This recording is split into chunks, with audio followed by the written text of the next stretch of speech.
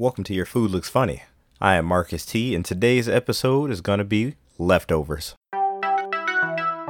I'm not eating that.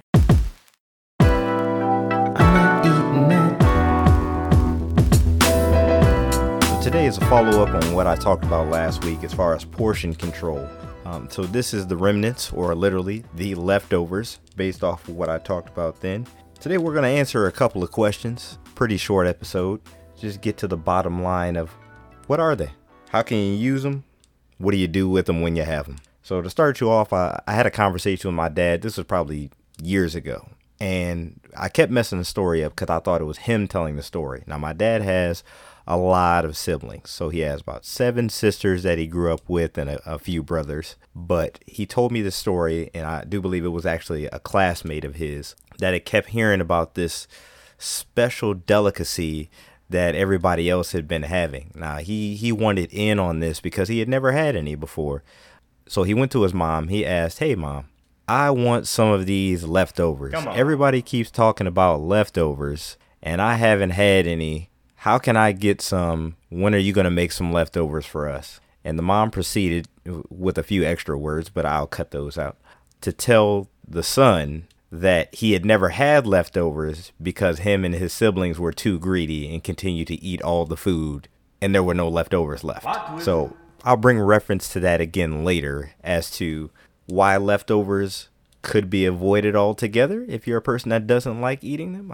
I have a couple friends that just don't like leftovers, and I'm not a big fan of, after a day, them being there myself. But again, we'll get to that in just a moment. But starting off with the simple question, assuming that you just, you might be in the same category as the young man that I mentioned before, not knowing what leftovers were because you had never had them. What are leftovers? Leftovers are the remnants of a meal that you have previously cooked or had. So if you eat at a restaurant and you didn't finish it all, you now have leftovers. Doggy bag, takeout, whatever you want to call it.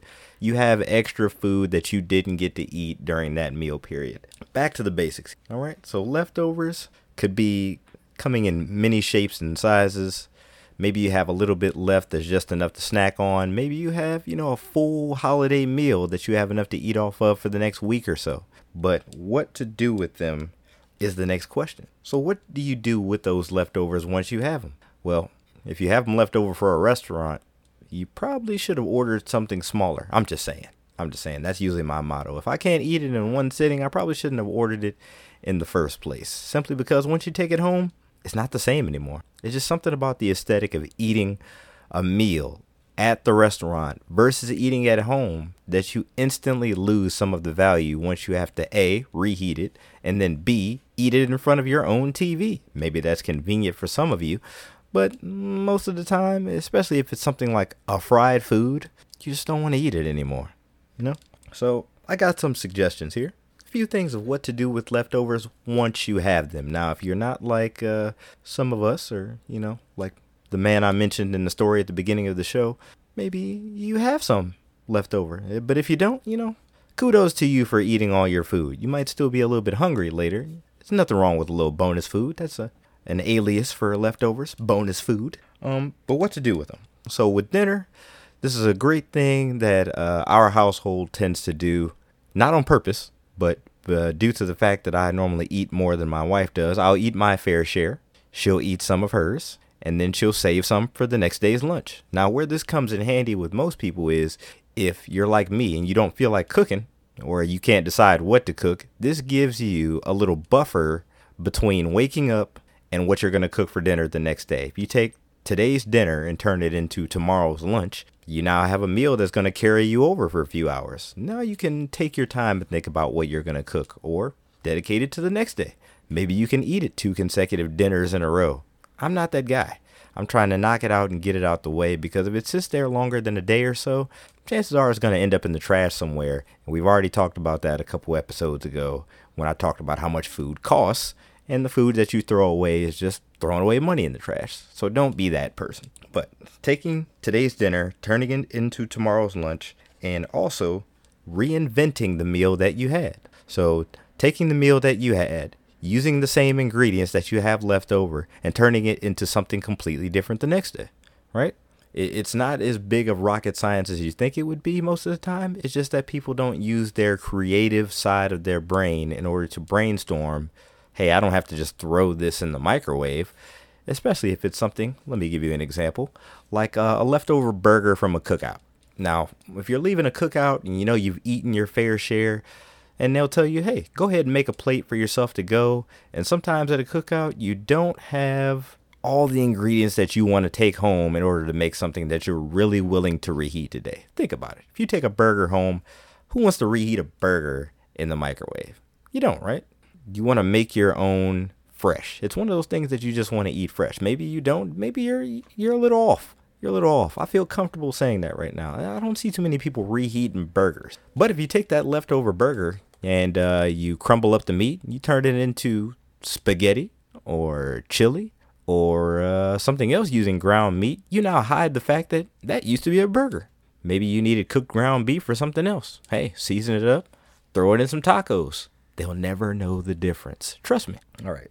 Outside of making today's dinner, tomorrow's lunch, and reinventing that new item, you can always just freeze it.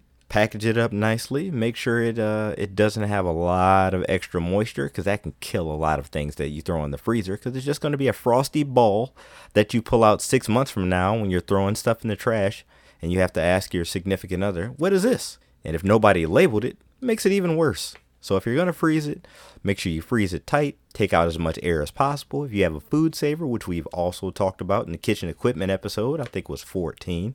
These things come in handy. Now you can take that leftover, meat, side dish, mashed potatoes, ball it up, freeze it, and you get a craving for it later. Guess what? Now you don't have to cook it again. You just pull it out of the freezer, thaw it out, microwave it, whatever you want to do there. Take it from the freezer and reinvent it if you didn't feel like coming up with something in that particular week. Well, now you just bought yourself some extra time in order to reinvent that dish. Maybe I'm going to use it for Thanksgiving. Maybe I'm going to use it for Christmas. Maybe New Year's, I don't feel like cooking, and I'll have a leftover meal.